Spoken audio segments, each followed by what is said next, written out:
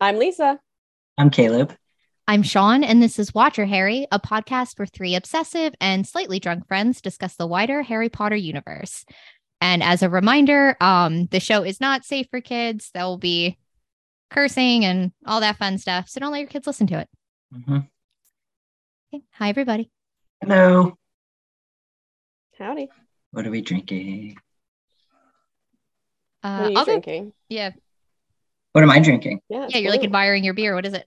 I'm doing a new thing for the podcast where I don't want to drink the same variety pack every week. So I went to a cute little beer place in Richmond, and I pick just based on the label now. Oh, smart. So can you see this? Is it a bulldog with his head out the window? Oh, Yeah, it's so cute. It's called Open Window. It's a double IPA with Mosaic and Citra, and it's an 8%er. What is the brewery? And a pint. Produced by Blue Jacket out of DC. So that is my beer tonight. And I already had one. And it's really good. And my koozie says Richmond, Virginia with a possum. Oh, it's very cute. Amy and I got each other the same beer koozie for Christmas. So on accident? Oh. Yeah, by accident. Yeah. That's amazing. Pretty cute. That's fate. Yeah. I know. How about you, Shawnee? So as I was explaining to you guys before we started recording, I have to be on some like medicine right now for an illness that will not quite go away. So when we had a party back around December, someone left like those like non-alcoholic canned cocktails, like one randomly in my fridge. Mm-hmm. So this is a non-alcoholic Paloma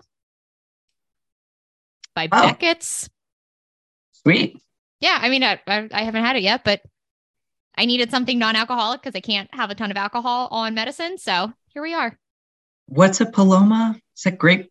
It's tequila and grapefruit, and like it's usually like a soda water as well. Not always like a. Caleb, weren't we trying to figure out what a Paloma was not that long ago? Nah, your soda was pomelo. No. Isn't that also kind of a grapefruit? It is a different type of. So a grapefruit is a hybrid between a pomelo and an orange. Oh. So the pomelo is like OG. It's like you need a fucking medical degree to open the thing. It's like a 2-inch thick rind, and it's a less sweet grapefruit. Anyway, so Sean posted an Instagram story where she was drinking a pomelo soda, and I got excited. Yeah. But you were reading it as Paloma. I was. Well, I wish I still had that soda because this is actually pretty gross. Yeah, no. I wasn't expecting that to be tasty at all. It's not. Yeah. It's not. But I'm going to keep drinking. I feel, Lisa, this is how you feel every week. Yeah. I understand now. Yeah. So what all right, Lisa, yeah. I am also not drinking tonight. Because I have to work early tomorrow. I'm guiding tomorrow. So where are you headed? We're just heading up to the pass.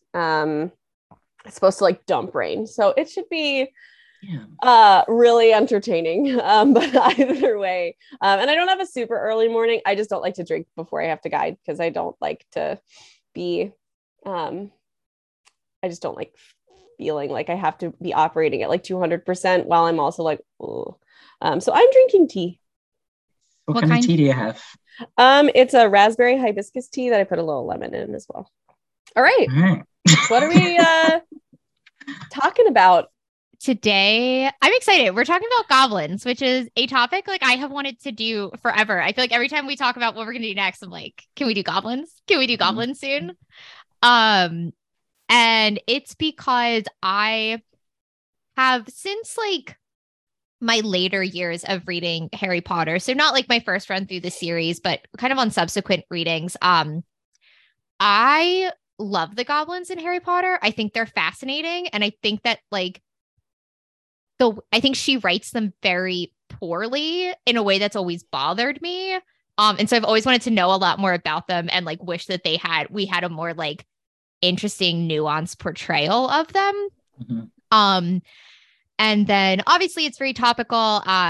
We'll get into this, but the Harry Potter series has long been, accused in some corners of the internet of anti-Semitism because of the way goblins are portrayed in Harry Potter. And with the new Hogwarts Legacy video game coming out, that has been very much in the news because of the plot of that game. So it seemed like the perfect time to kind of dive into both goblins themselves, goblins in Harry Potter, and this sort of general,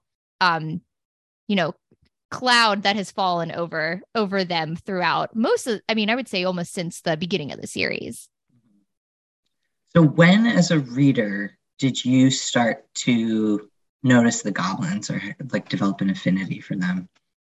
Like I said, it would have been when I was older, because I think we really only get a ton of information about goblins in the 7th. That's when we spend more time with Griphook.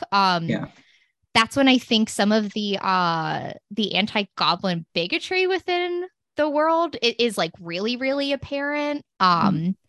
So it would have been, and like I said, I don't even know if I really realized it the first time I read it. So it was probably like in my 20s rereading the books where I was like, this is a really interesting part of this universe that we don't know much about, and what we do know is like not fleshed out in a great way. Yeah, we really don't know. We don't get any nuance to the actual characters until the last book. Pretty much not at all. And even then, it's really from the point of view of one singular goblin. Who's really the only, we really only know Griphook, right? Right, because Griphook is Harry Potter's original goblin, and then he shows up again. Original goblin. He's the person, literally. But like, he's like the original goblin that we meet in Harry Potter in Sorcerer's Stone, and then we really don't see much of them for the rest of it. If anything, it's in passing through History of Magic class when they're talking about the Goblin Rebellions, and when Hermione is talking about elf rights and the goblins that try to get their money from Ludo Baggins. Correct. That's the only other time that we really see them. So Ludo Baggins. Baggins. As I was saying that, I was like, that's not right. That's not the right character. Ludo Baggins. It's his 111th birthday. That went right over my head, by the way. And is it Bagman? Bagman. Yeah. Bagman. Oh, Bagman. Right. That's what they make that joke at some point. Yeah. Okay. Before we jump in, can I tell you guys about goblins? Do you know much about goblins, like outside of Harry Potter? No. Nay. Okay. So I want to tell you about goblins, and then do you want to talk? I think it'll kind of lead into some of the kind of like anti-Semitism accusations. So we can kind of have all of that in our head as then we go to talk about goblins and the way they're portrayed later. Yeah. That's cool. Good. Okay. Yeah. So goblins are typically found in European folklore. And they started just kind of as like a blanket term for a malevolent or a mischievous fairy creature.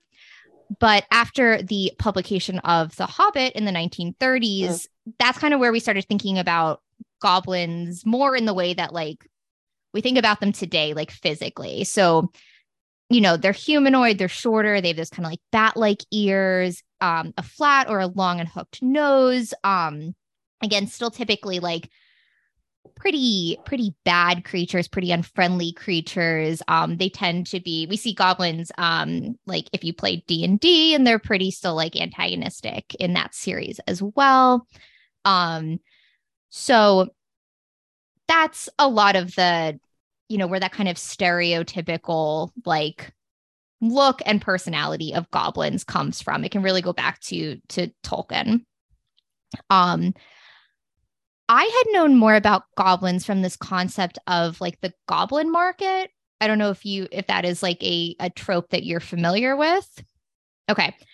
So the Goblin Market was an 1862 poem by Christina Rossetti. And it's about two young sisters, one of whom buys fruit from the Goblin Market, this kind of like magical fairy tale market, and becomes like addicted to it. She starts to waste away and die without it. And her sister basically has to like go back to the market, kind of trick the creatures into like giving her, a cure to save her sister. And there is a contemporary fantasy series that I really, really love. The author is Shannon McGuire. It's the Wayward Children series, and she has a novel in that series called In an Absent Dream, where a young girl is transported to a world called the Goblin Market, and it is a place of really strict rules and deals and debts. So when we're thinking of Harry Potter and the goblins in Harry Potter, and we think about them in terms of being artisans, being bankers, having like really kind of strict views on ownership and debt repayment, those things are all sort of circling back to this like larger idea of goblins. And a lot of those really go back to Rossetti's Goblin Market poem. It's very cool. It's very strange. I would suggest reading it if you get the opportunity. And I really love that In an Absent Dream novel as well.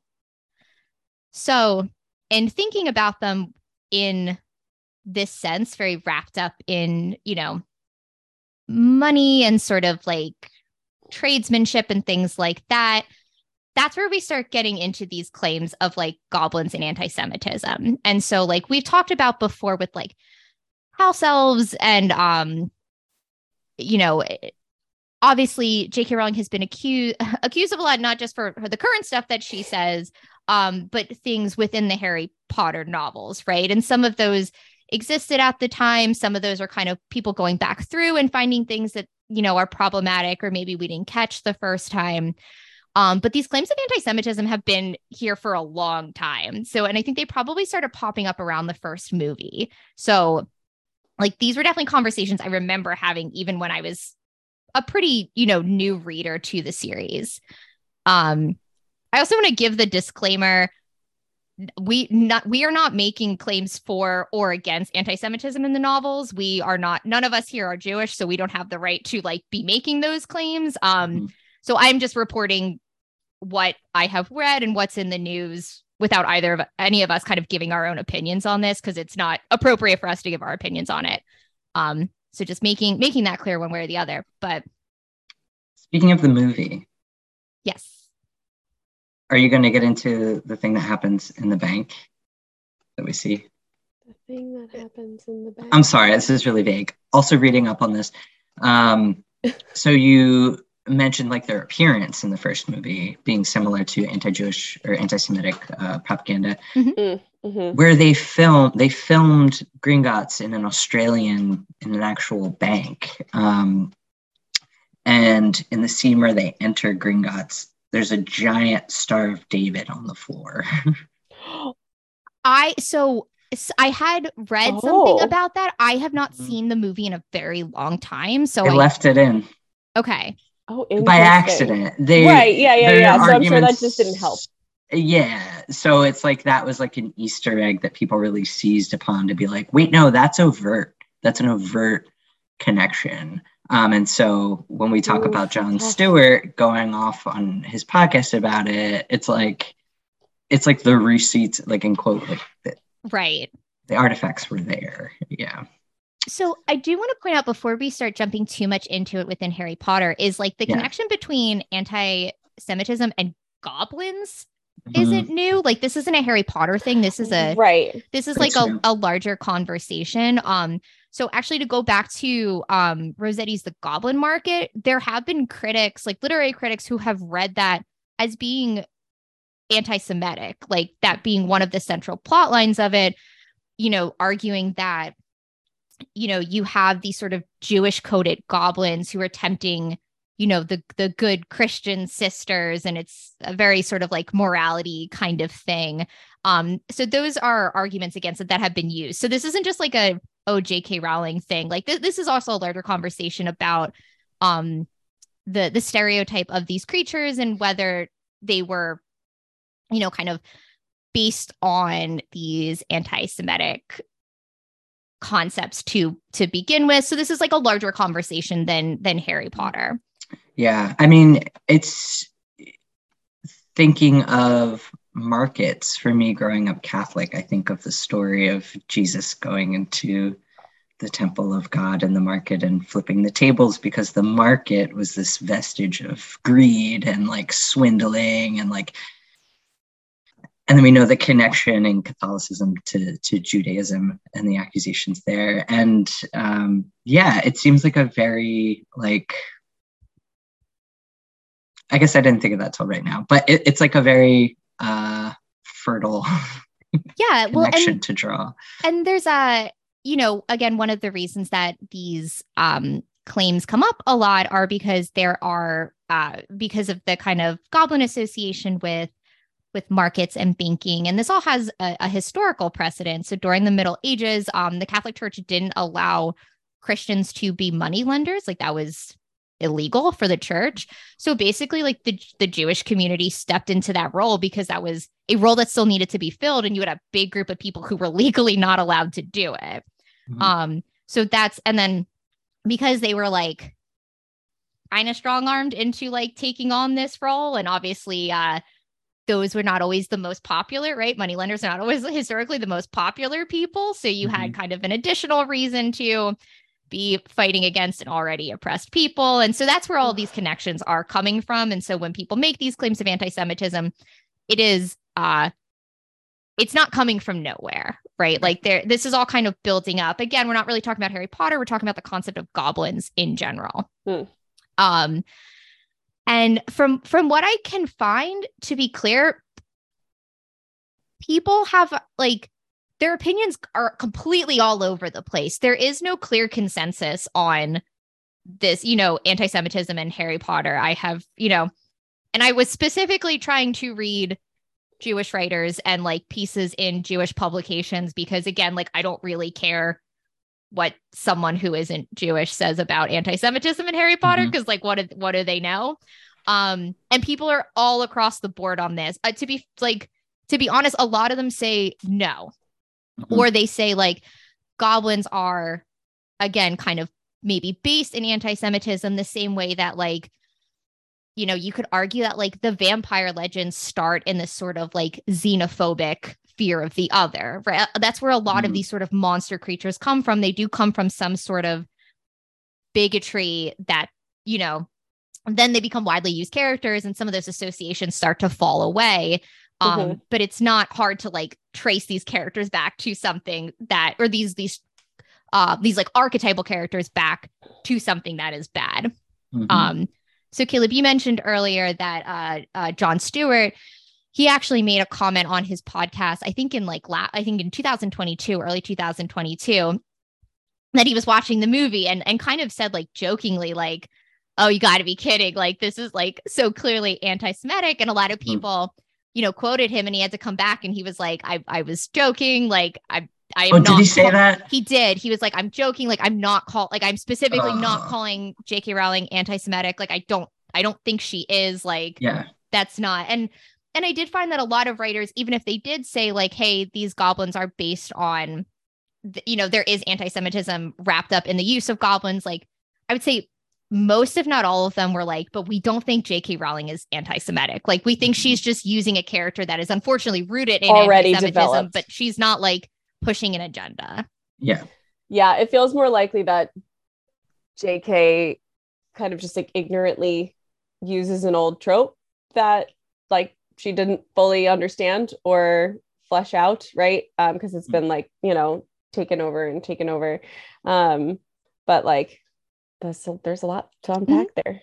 Yeah, I don't think she, like, the way she described them in the book is a little different than how they were portrayed in the movie. And I would give her the benefit of the doubt that she, like, the movie kind of lays it on thick. I did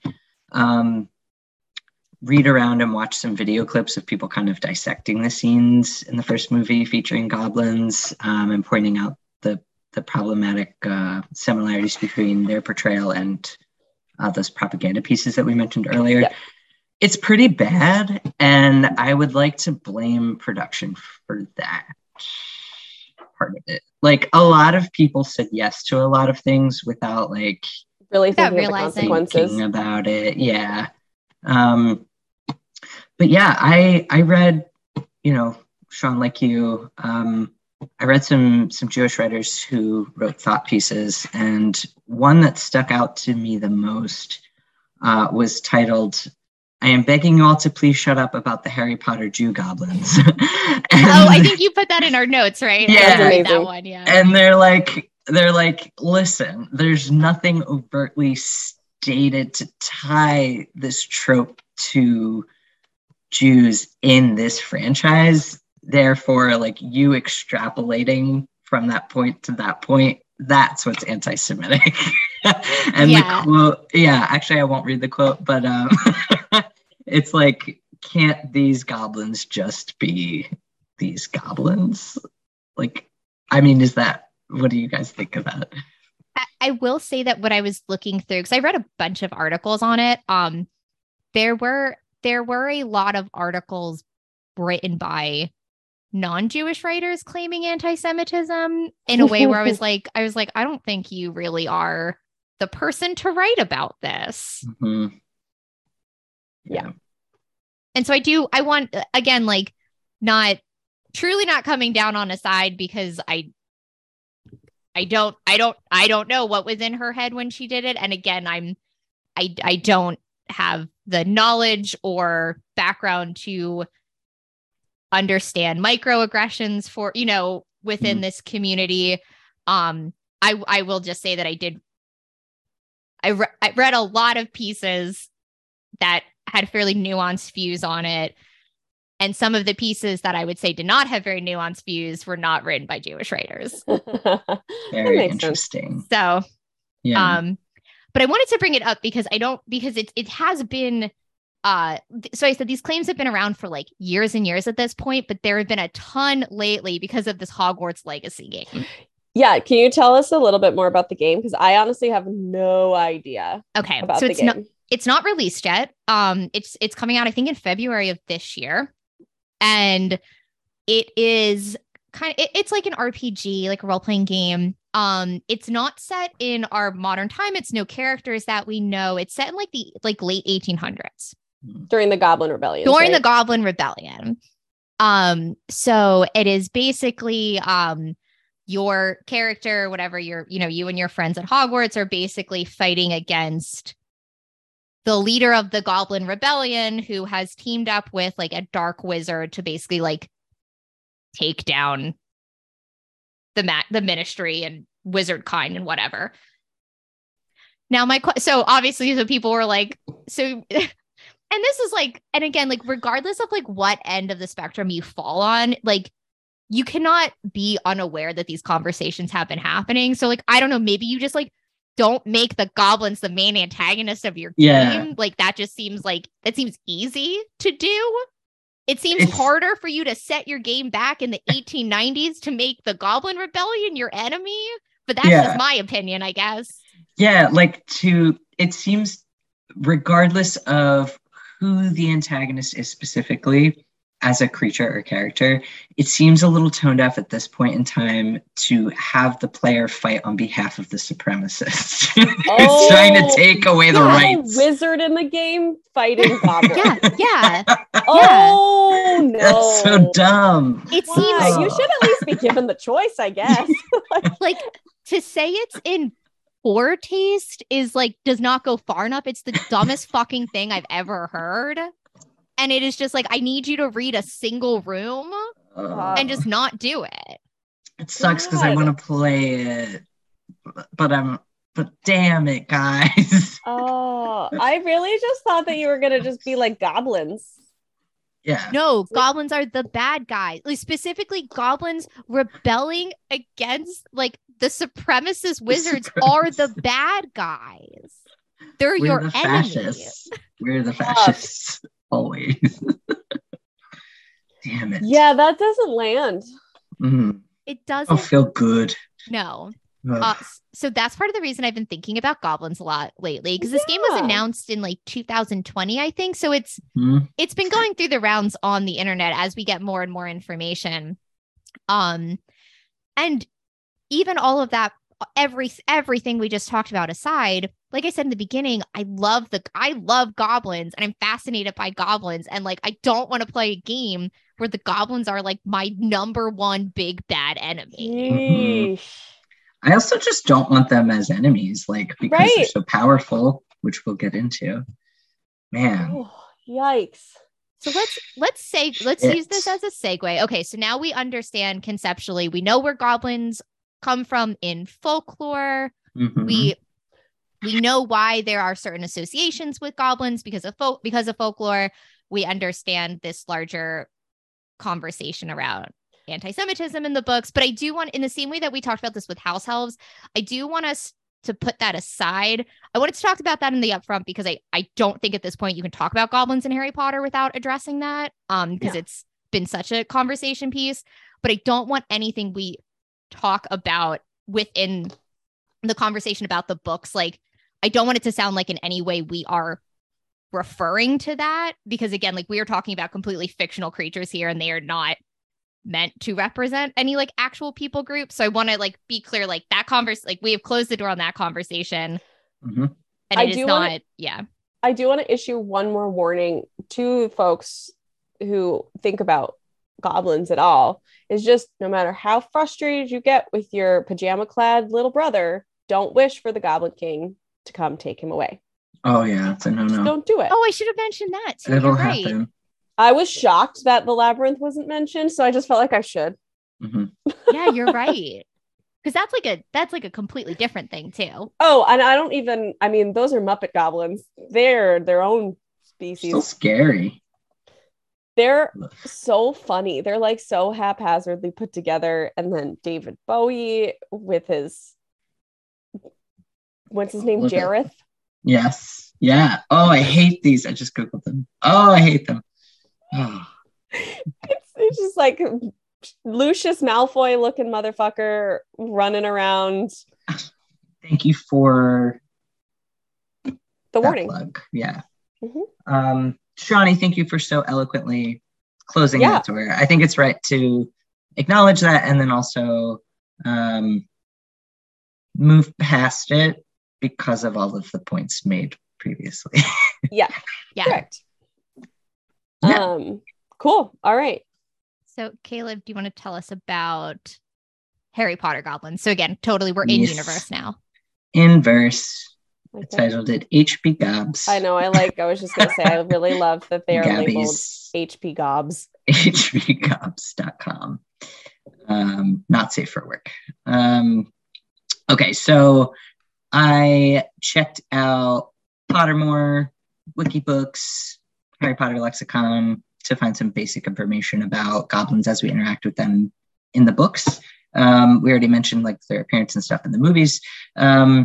I also did some reading on MuggleNet for more background information. So I want to start with part of a quote. So when we meet goblins in Sorcerer's Stone or Philosopher's Stone, but we don't get too much background information on them till the Weasleys give us some more background. So this is a quote from Bill Weasley just to illustrate I guess like the wizard goblin divide. So Bill says, "We are talking about a different breed of being. Dealings between wizards and goblins have been fraught for centuries. There has been fault on both sides. I would never claim that wizards have been innocent. However, there's a belief among some goblins, and those at Gringotts are perhaps most prone to it, that wizards cannot be trusted in matters of gold and treasure, that they have no respect for goblin ownership." So we've already mentioned, Sean, you mentioned goblin ownership. We mentioned goblin craftsmanship, that they are in control of the banks. So based on what I read, goblins, because they are craftsmen and metal workers or metallurgists, they create wizard currency. So they make all the galleons, nuts, and sickles and whatever. And I guess it could be kind of a natural progression for them to be in control of tendering that money. So what I read on Harry Potter Lexicon is that they're like somehow, it said that they're like in charge of the economy, which doesn't make any sense to me. But we know that they play a large role in the economy, and also that they, as we find out throughout the books, the later books, they make like really beautiful armors, and they made the Sword of Godric Gryffindor, and they probably made the cup, the Huffle Is it the cup of Hufflepuff? Oh, It's that big cup. No, it's a cup. What's that important Hufflepuff's cup? The Huffle Cup. Hufflepuff. The Huffle Cup. They probably made Hufflepuff's that cup. Hufflepuff cup. Anywho, so they're super smart. They're a race of small hominids. They speak gobbledygook. They are metal I don't know smiths. why I wasn't prepared for that. They're a race of small hominids. I'm just reading through my bullet points. Okay, so those are the basics. Now, let's talk about why there was so much contention between the wizards and goblins. So, what's y'all's take based on your knowledge? Why were wizards so threatened by goblins? Goblins have a lot of magic that wizards have not unlocked. In terms of just like what we had already talked about, had their affinity with building and metal and creating like magically imbued objects is like really powerful and something that wizards don't seem to have the same affinity or skill or knowledge of how to do. My assumption is that wizards feared that if goblins were allowed to learn wand lore and understand the use of magic through wands, then they would become more powerful than wizards themselves. I would also assume that sort of like house elves, wizards look down on goblin magic, and so they don't bother to learn more about it the same way that house elves are really powerful, but wizards kind of dismiss where that power comes from. With the goblins, because wizards obviously see them as much more of a threat than house elves. So the idea that they have this sort of unknown power that wizards don't really know the extent of, I'm sure that is also very threatening. Definitely. Yeah. So at the root of some of the most intense goblin rebellions, or rather, it's the one I can remember reading about, in like 1625, wizards prohibited goblins from carrying wands. Now, goblins don't need wands, but they were like, fuck that. Right. Does that mean that there was a time when goblins were just walking around using magic with wands? Thinking it was the principle of the thing or something. Like, I wonder. I'm not sure. What I read is that they they have their own type of magic and they can use it without a wand. Right. But that wizard, go ahead. Sorry, I am wondering if because it's the same thing with house elves, right? They're not allowed to use wands. They're not allowed to have a wand. Even with being able to use magic without the wand, and we know that there are certain wizards, like what it was, the one school doesn't use wands. Like they mostly practice wandless magic. I do think wands are probably still pretty powerful in like focusing and channeling your magic. So it would even if goblins don't, it would make it more efficient. Technically need it. Yeah, it just might make them more powerful at focusing their own magic, which wizards would not want. Yeah. I wonder if wands freed up brain space to do other things. So you could just easily channel your magic and then I don't know. Right. I mean, and in the scene when we learn from Ron, right, that there's a lot of, kind of that wizarding, I don't know, misunderstanding of what goblins actually want, and their type of magic. When, Griphook says something about wanting, wizards not allowing them to carry wands or whatever, and not being willing to share their magic. And Ron's like, well, you're not willing to share your magic with us. And he's like, that's not the point. It's not the point. He's right. It's not the point. Yeah. And it just shows even, it's just Ron's the only, and Hermione and Harry, right, don't make that comment because they weren't raised in the wizarding world. Ron was, because he's so and it's so just kind of indoctrinated of well, they don't need wands because they have their own magic. Well, and very, very specifically, Ron wasn't just raised in the wizarding world. His brother works at Gringotts alongside goblins. Right. And says that he has maybe not friends, but goblins he knows and likes well. Cool, which is very cool. Thanks, Bill. Thanks, Bill. So neat. When I read that quote from Belle, I completely forgot he worked at Gringotts. Yeah, he's a curse breaker for Curse breaker, yeah. That's saying something, that you can like work with people in their like full spectrum of their humanity and not see past your own indoctrination. Right. That and I speaks think to the divide.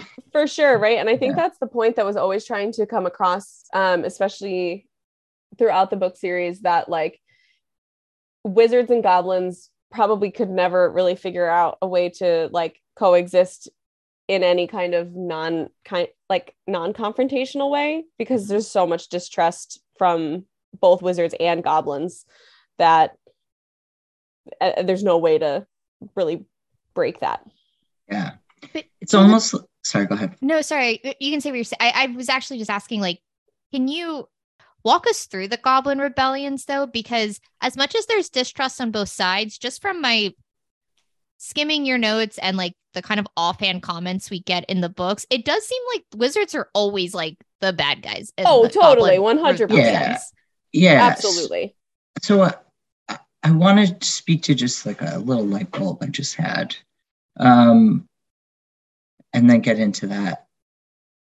I'm wondering if, because wizards knew they couldn't like subjugate goblin magic, if the wand code thing was just like a flex. Oh, I'm sure. Because they couldn't, I think it seems like it was a flex and like kind of like spitting in your face. Because the goblins still had enough space, power, and autonomy to run the banks. So it's like a symbolic measure of control, but not an actual measure of control. And that seems like that makes sense as a long-running source of tension. Mm-hmm. Totally. Which now that I say that, it doesn't sound as profound, but no, but I think you're right. I mean, I think a lot of kind of where it comes from is that like wizards, they're just like, they want to exert some form of power over these beings that like they don't feel like they have control over, but they want to at least like make a show that they do. Yeah. Right. Mm-hmm. And even if that doesn't actually like really mean a whole lot, but I mean, wizards for centuries, right, made it clear that they think that they are here and wizards and goblins are here, even though their magics are quite logically equally as powerful. Yeah. I wish we could, like, if this was like a real world, get like an actual like view of the points on both sides of things about like maybe the wizards were like, well, the goblins don't care about the statute of secrecy, and so we are threatened by like blah, blah, blah. Mm-hmm. But we don't know these things. So the Goblin rebellions, there were several Goblin rebellions throughout history, mostly in the 17th and 18th centuries. And they're described in the books as bloody and vicious. So Sean, you mentioned early on, we learn about these through history of magic classes. We also learn about them through, what are the exams that they take? The OWLs. Oh, and the notes. Yeah. So some of the knowledge online comes from like Harry reads a question in his, I guess, history of magic exam. The first question, he skips it, is like, do you think that wizards outlawing wand use among goblins like led to the Goblin rebellion of blah blah? And he's like, I don't know, I skipped that question, but that gives us some insight into the history a little bit. So there were some Goblin revolts against discrimination and prejudice toward their kind by wizards and witches. We don't know when that started, but we can guess that it was always.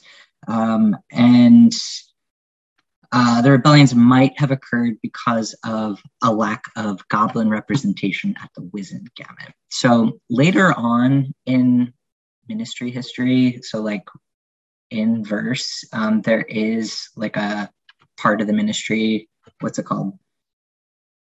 the Goblin Liaison Office of the Department for the Regulation and Control of Magical Creatures in the Ministry of Magic. Yeah. So goblins are somewhat represented in government, but they're not represented in like this. How would we describe the Wizengamot? What is that? It feels like it's like almost like Parliament. Yeah, I was gonna say it's like I thought it was like their main like kind of like lawmaking like Congress. body. Yeah, right? Like it's because Dumbledore's in it. Yeah, I would say it's probably based on something like that, right? Especially since we're in the UK, it's probably based off of like, I don't totally understand how like MPs work in Parliament and all that, but I bet it's based off of that. The levers of justice. So they don't have access to that. So they're not represented where it actually counts. Right. So like the Goblin Liaison Office is like Dirk Cresswell is supposedly the voice of the goblins for wizards. Oh my gosh. Well, and also like rough. We like kind of talked about this when we did our episode on like vampires, werewolves, and ghosts, because vampires are also fall under that like magical creatures umbrella. Right. And I don't know. They don't have a liaison office. They don't have a liaison office, but like I guess all those things are technically true, but there also feels something gross about calling them magical creatures, because I do think that like there's an implication there of like lower intelligence or lower status creature. Or like like the word creature applied to like a like living, intelligent, like magical using like being feels super weird and gross. Yeah. Also, like that they're all just lumped together. It's like wizards and like everybody else. Wizards and creatures. Wizards and creatures like sounds bad. It is. It is bad. Does magical beings feel more inclusive? But that would be everybody. Yeah. Because like wizards are magical beings. That's what I'm saying. Does that feel more inclusive? That would be fine. I just think creatures maybe is not the term I would have chosen. Oh no, yeah. I mean, but I think that's one of the things that like wizards do on purpose, right? Is so that they're like purposefully trying to like other themselves to make themselves superior in some sort of way, by only giving themselves any kind of semblance of power. It's funny because like power, I guess. It's like wizards' true strength is being able to pass as muggles. So their true strength is muggles. Muggles. like they got the numbers. Hey. I don't know. That's a dumb hot take, but like, no, I mean, it's I'm wondering what the true strength of wizards is. Society. I mean, Muggle what's society. Humans' true strength, right? Our strength society. Is that like we build systems and fight about it a lot. Well, we don't. I guess we don't know if it's like a numbers game. Like we don't know how many goblins there are, right? Like they could have just been overwhelmed by, in a fight quantity. If there were just more wizards. Right. That's possible. Like you said, Caleb, like they still have a lot of power in this world. So again, that I because we don't really know anything about like goblin origin, kind of like with house elves, right? Like we don't go back so far. Like I don't know the history of goblins specifically in the Harry Potter universe. Like I don't know where this like interaction with humans started, in the same way that like we don't know when house elves started being like enslaved. Like we don't know what that looks like. We don't know what that first interaction that led to that looks like. We don't know what early human goblins interaction looked like to have them have such an antagonistic relationship, but also have wizards be like pretty heavily reliant on goblins for like a lot of their magical society. I wonder if like I'm feeling these beers now and I'm aware that you two are sober. So goblins have like really long fingers. Yeah. No, keep going. Maybe they just like lacked the fine motor skills to like put their own buttons on their clothes and stuff, and so they like needed the wizards. So like I think the reason that like they get like I think they are specifically so good at making like such intricate like magical instruments though is because of like the way that they are built. But what if they can't handle buttons, Lisa? I know what Caleb's saying. Oh, okay. Like, I could have done it if it wasn't for you damn wizards and your short, dexterous fingers. Maybe. We're saying we don't know. We're just offering theory. Right. Yeah. I think, and you know what? Because we will never know, I think no theory is off the table. I agree. Thank you. Right. Yeah. We're currently in just like brainstorming sesh right now. So Yeah. I think, everything goes. I There are think no that's all bad I have ideas. about that's all I have about the Goblin Rebellions. There's more written. Well, Goblin ownership. Yeah, I was going to say, I want to talk about goblin ownership because I think it's so interesting. And I apologize, right? You both have done all of the research for this episode. I'm just here. Okay. But like, I think goblin ownership is so interesting. And it's something that like only starts to come out in book 4. Mhm. Right? Do you remember where? Well, it's not necessarily the ownership capacity, but like how goblins hold people to debts. Yeah. Right? Ludo Baggins. Because you see that with Ludo Ludo Bagman. Ludo Baggins. Yeah. The 5th cousin, he's of the, he's the Sackville Baggins. Yeah. But we see that Ludo Bagman, right? He's fucking so skittish the entire book. Because he owes a group of goblins like an unreasonable amount of money. So much so that at the end of the book, he basically goes into hiding because he can't pay them. Do they show up to the tournament? Yeah, trying to collect their debt. Yeah, trying to collect their debt. God. Yeah. And they're like from New Jersey. I know. I always pictured them as being these like real like Jersey goons. Right. I definitely picture more of just like old mobsters. Like just they're at kneecap level. Trench coats and fedora caps. Yes. But like I think it's interesting when we start hearing about it in the 7th book, when Bill really starts talking about the ownership of like the tiara that Muriel lent to Fleur.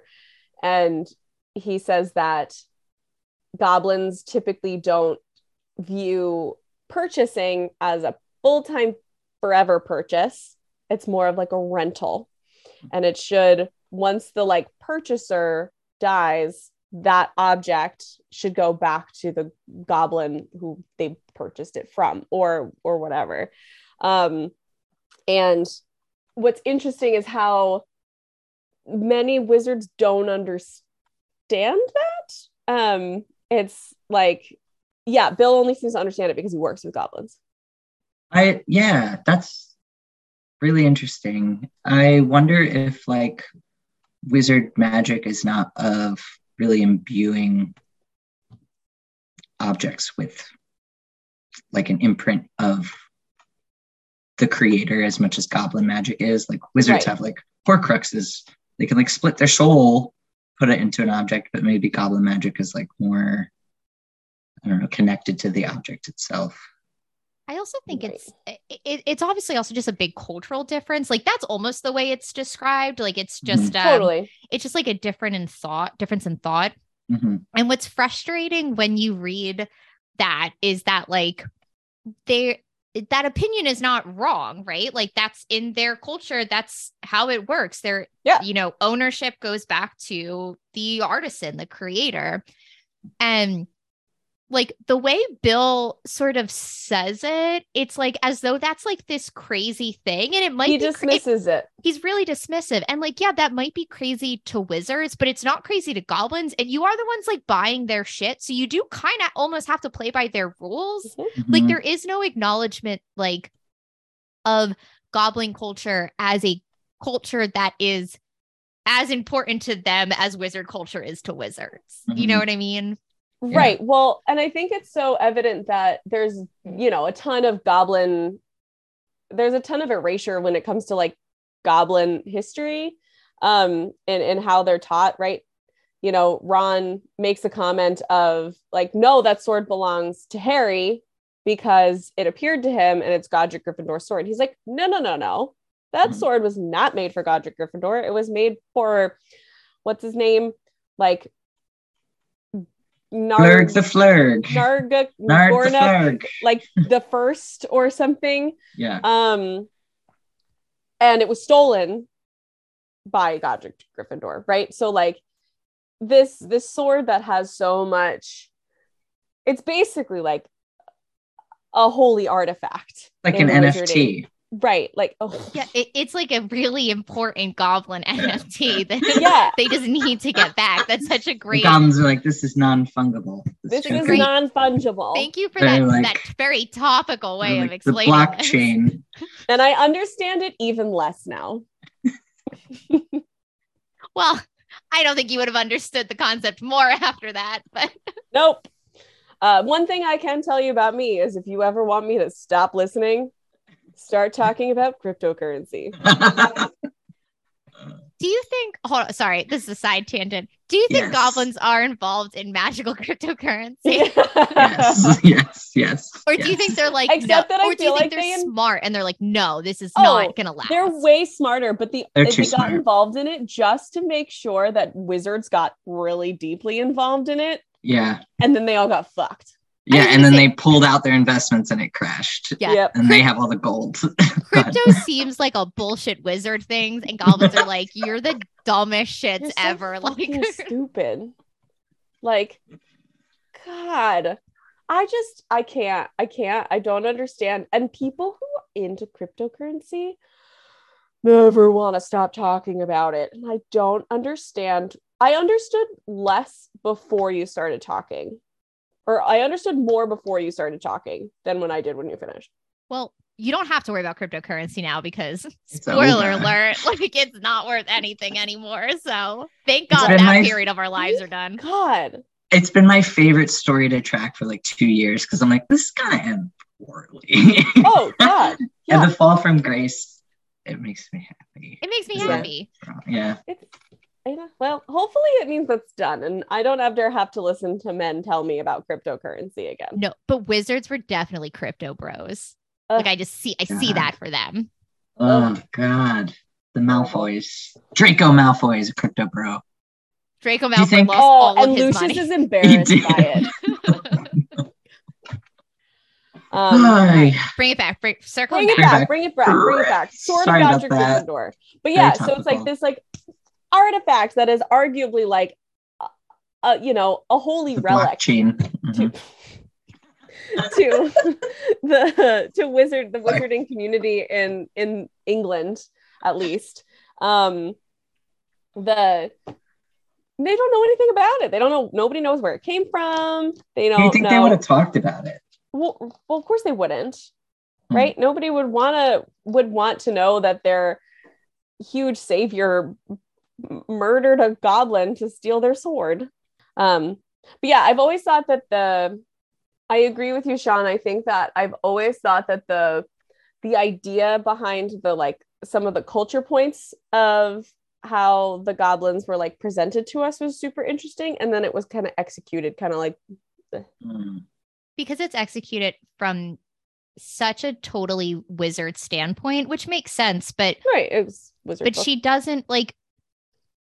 But she doesn't give them a champion the way that like Hermione champions the house elves and makes us like rethink the wizard point of view on house elves. Instead, we like it would be like if we had no character like Hermione. And so we were just like, wow, the house elves just like love being enslaved by wizards. Look how happy they are. They're so happy. Yeah. So it's because we don't have anyone, not even Bill, the one character who I guess theoretically is like the most sympathetic towards the goblins. Like no one is standing up for them or sort of like pushing back against like the party, the wizard party line, or at minimum treating them like equals. Mm-hmm. Right, like not even standing up, right? Like, goblins don't need a savior, but it would be nice if literally anyone treated them with respect and like on a level that was equal to them. It's really interesting. Like, so we, the reader, we're experiencing this world through Harry's lens. And in the last book, like in the fourth book, we have the death of innocence with Cedric. And then in the last book, we're learning more about wizard relations with goblins and things like that. And we really get it given to us straight that like wizards are taking advantage of these other species and oppressing them. They don't really need a champion at that. Like Griphook's just like telling it like it is, and he's like, "Fuck all y'all." And so it's almost like another layer of death of innocence when we find out that Godric Gryffindor's sword is stolen, like the sword of Camelot from the stone. Like it actually was stolen from another culture that continues to be oppressed, which is just like a layer of guilt. And then fast forward to the Battle of Hogwarts. It's like, who turns the tide in this last battle? They win the battle when the other magical creatures, in quotes, like house elves and centaurs comment. Yeah, and it changes the whole thing. And it's like, I'd never really thought about this before, but it's like kind of like burst the bubble on wizard supremacy right there without changing the structures of power. Right. Well, and I think that it would be something that would be interesting, like from a goblin standpoint. Like I think that goblins would recognize the need to have a wizard be their voice to be able to get their rights off the ground, right? Like they would like essentially they would willingly partner with the wizards because they would have to by necessity, not because they actually want to. Yeah. Like even when Griphook agreed to work with the trio because Harry hand buried Dobby, and treated him like an equal. Griphook didn't really know, like it, like she even writes it in there. Basically, the description is that like Griphook like wasn't necessarily like praising him for it. He was just like, "You're a fucking weird boy, Harry Potter. You're fucking weird, man. You're a weirdo, and I'll work with you because you're weird." I think that because Griphook's reason for going is he was going to take the sword of Gryffindor, right? That was the trade. I'll help you get into Gringotts if you give me the sword. And obviously we know that Harry was planning on tricking him. He was planning on giving him the sword eventually. And Bill kind of warns him, like, whatever deal you made, like, it's not going to go the way you think it's going to go. Like, you're essentially like, you're a dumb boy and you're not clever enough for this deal that you're going through.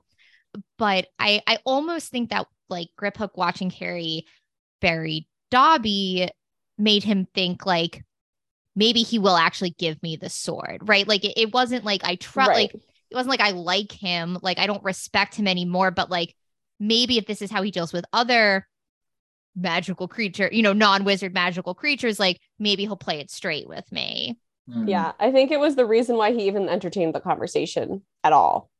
I mean, and even Hermione's like, Harry, are you fucking kidding me? This like magical being who just says that wizards are made of garbage because they always try to trick people out of their belongings, and you're about to do the same thing. That's not good. Bad Harry. Well, I mean, that's like a string of like not Harry's best moments, though, right? Because it starts with that, then he goes into Gringotts, he's Imperioing people. Like that is like a dark spot in Harry Potter's personal background. It's not the best. I mean, he really does just go down a dark spiral there.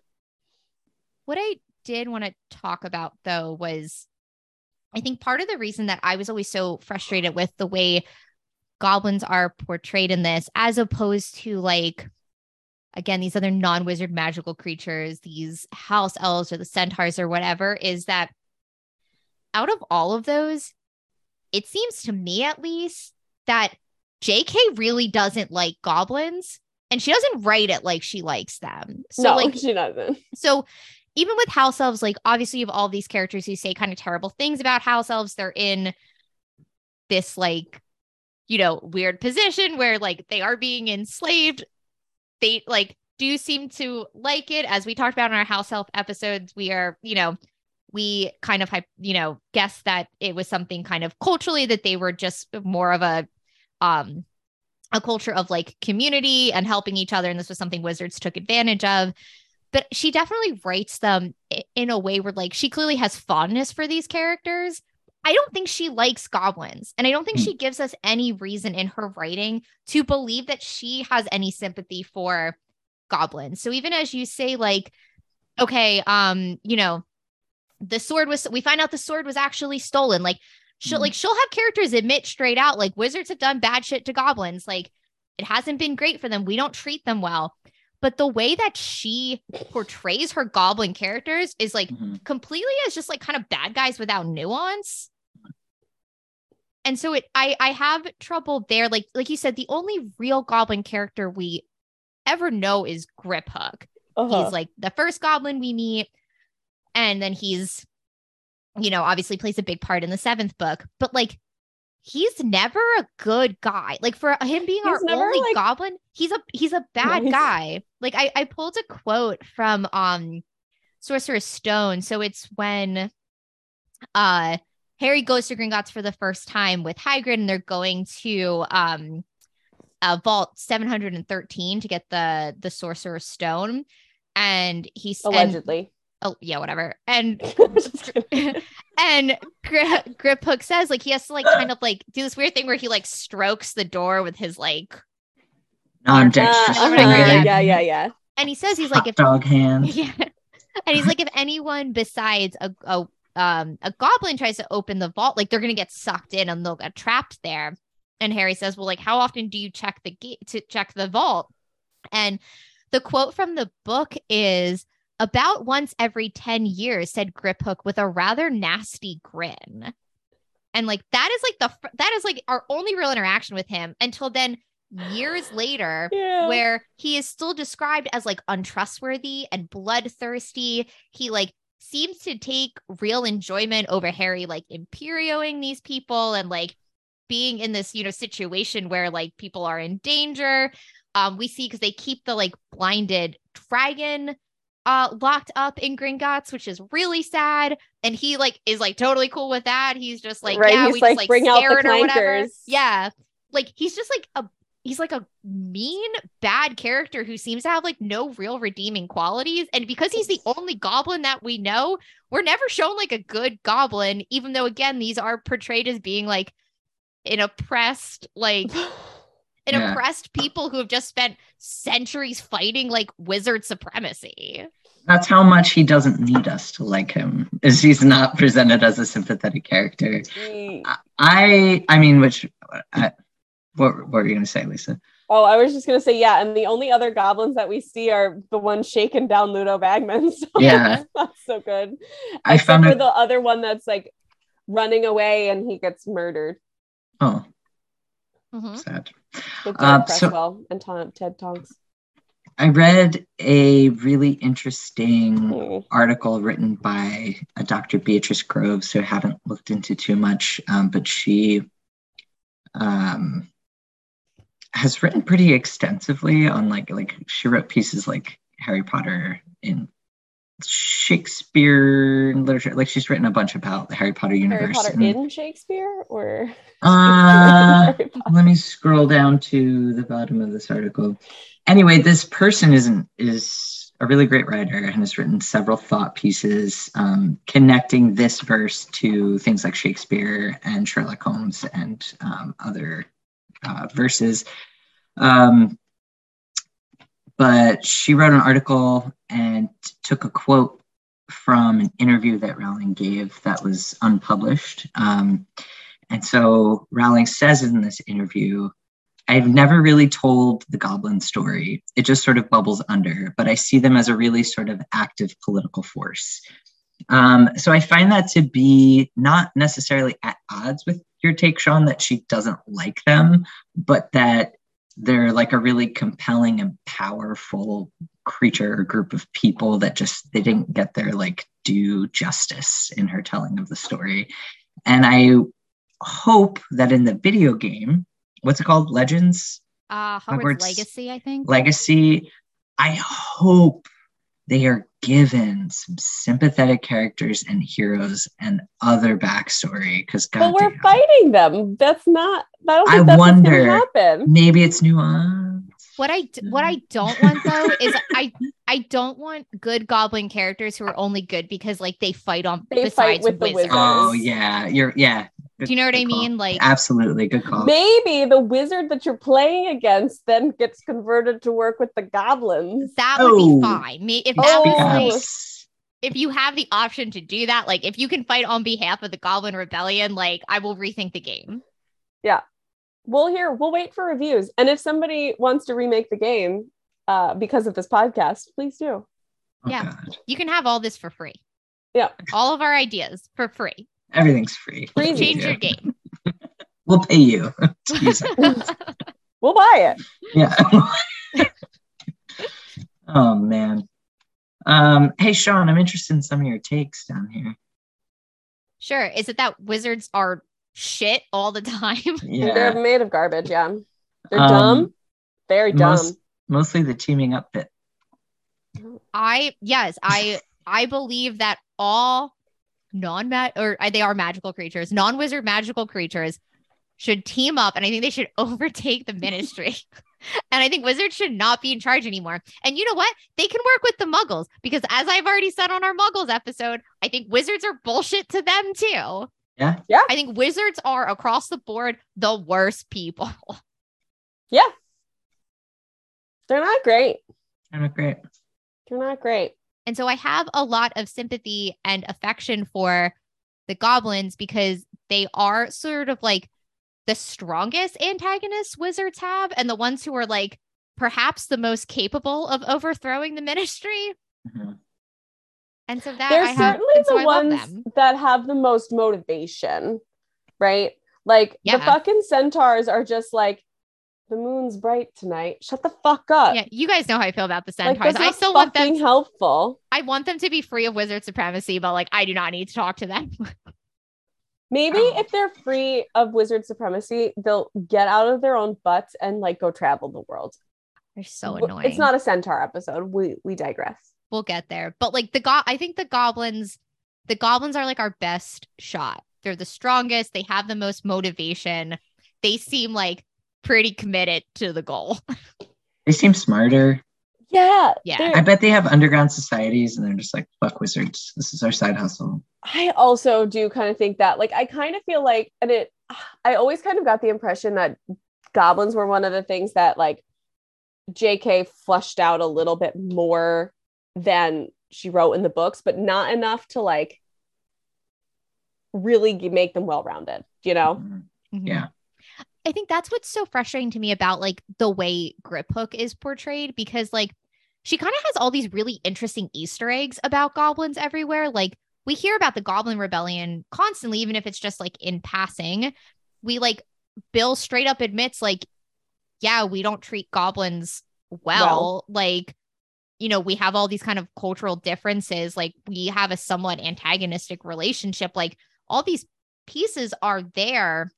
In the same kind of way with like house elves, like characters will say like, we don't treat house elves right. Like it's not right that this is the way they're treated. Like they're abused. But like, whereas we have like a lot of really sympathetic house elf characters, like after all that, why is our one goblin character just like not a cool guy? Doesn't seem to have any redeeming qualities. Yeah. Like, I just think there could have been a lot more nuance, because we spent a decent amount of time with Griphook in the 7th book. Like, I don't know. I think there was more time to be spent there. There was more complications that could have gone into his character and his interactions with the trio, as opposed to like kind of hinting that maybe we're going to get that. But like, at the same time, they're all sort of like, they're working with him, but like, they all clearly find it very distasteful. Like they don't like him, and he does not seem to be a good, like, moral person. Nice. Well, do we have any lasting goblin? No. Long live Griphook.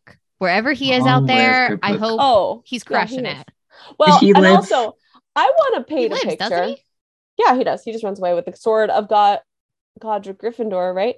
I want to paint hold on. No, because Neville gets the sword at the end. Oh, yeah, I know. That's the picture. It's a fake sword, right? No, he takes the actual sword. He runs away with it. And then just Magic takes it back? Magic takes it back. Oh, I'd be so pissed if I were him. Right? I'd be like, I'm staging another rebellion. Like, now picture this. Griphook, like, ha ha ha, I finally got the sword back for the goblins. Fuck. I didn't... fucking kid from Hogwarts got it again. Yo, the goblin magic and the wizard magic is the same magic, and they just don't realize it the whole time. But the goblin magic is still in contract with the wizard magic. Does it make any sense? No. Like, No, it's okay. if the only, so we've been talking about goblin magic as though it's separate from wizard magic, that they have a stronger magic. But if the sword is to appear to a worthy Gryffindor, that speaks to there being some kind of magical contract between Godric Gryffindor and whoever forged the sword. And it makes it seem like the same magic. It could be that the wizards just did that. Like changed the magic of, like the magical agreement after it was forged. I don't think he ever had a magical agreement. He stole it from another goblin. Maybe it's like an Elder Wand situation. Oh, interesting. But that is a good point though. Yeah. Because you're right. Like the whole point of the Sword of Gryffindor is that it like shows up to Gryffindors in need. Yeah. God, you know what's fucking ridiculous pissed if I were is that like Griphook. Ravenclaw's diadem doesn't just show up. That would be really inconvenient for Voldemort as a Horcrux. My God. What if it showed up like on him? Just like bing. Like, how mad would you be as a Ravenclaw if you're just like, they got a sword in need, and like in my moment of need, I had like a crown on my head. Yeah, because it's the superior house. Just saying. Wit beyond measure is man's greatest treasure. How do we end this episode? I think we should end it. That's it. We're done. If anyone has non-sexual Griphook fanfic, I would like to read it. Heavy emphasis on the non-sexual. Yeah, non-sexual domestic life goblin fanfic. I want to know about their mundane day-to-day. Okay, if it's sexy, you can send it to Caleb. I feel like that's what they're about to ask for. Yeah, I want the dirty. Specifically, send it to Caleb. Make sure if you're sending it in the email that we never check, really like care of Caleb. Or just address it to them. Please don't send it to Lisa. I don't want it. We don't want to look at it. I'll brief the team. Perfect. Great. They'll do anyway. if it's good, we'll do an extra episode and they'll do a dramatic reading of it. Oh my God, yeah. Anyway. Amazing. All right, y'all. We're gonna leave, but we should tell you about the places where you can reach us first, because we forgot how to do this. It's been a few weeks. Yes. Instagram. Yes. You can find us on Instagram at Watch Your Harry Podcast. Mm-hmm. Sure. Or you can email us, you fools, at watchyourharrypod@gmail.com. Maybe next episode we'll do a live recording of us checking our email. It's going to be like just thinking that. a million spam. It's just one. It'll be the longest spams. Episode yet, and it will be in Guns a Bunch. We'll just be unsubscribing from but our own hot takes. But it does make us happy. Some of you guys do send us stuff on Instagram, and we do really like that. So we do like that. Thank you. Please send us that. Thank you. And as always, if you want to help the podcast, you can rate, you can subscribe, you can rate and review us on Apple Pod. All of those things are really cool and really helpful, and we're really appreciative of those of you who have already done that. Yeah, tell your friends, tell your enemies, tell your dog. Yeah, this is great, because if you like us, you can tell your friends, and if you hate us, you can tell your enemies, and we'll be happy either way. Because we're not picky about who listens. Right. Oh yeah, we're here for it. Okay. Well, thanks, y'all. Thank you, guys. Bye. Bye. The Watch Your Harry podcast is hosted by me, Sean Fitzpatrick, Lisa Moen, and Caleb Kelleher.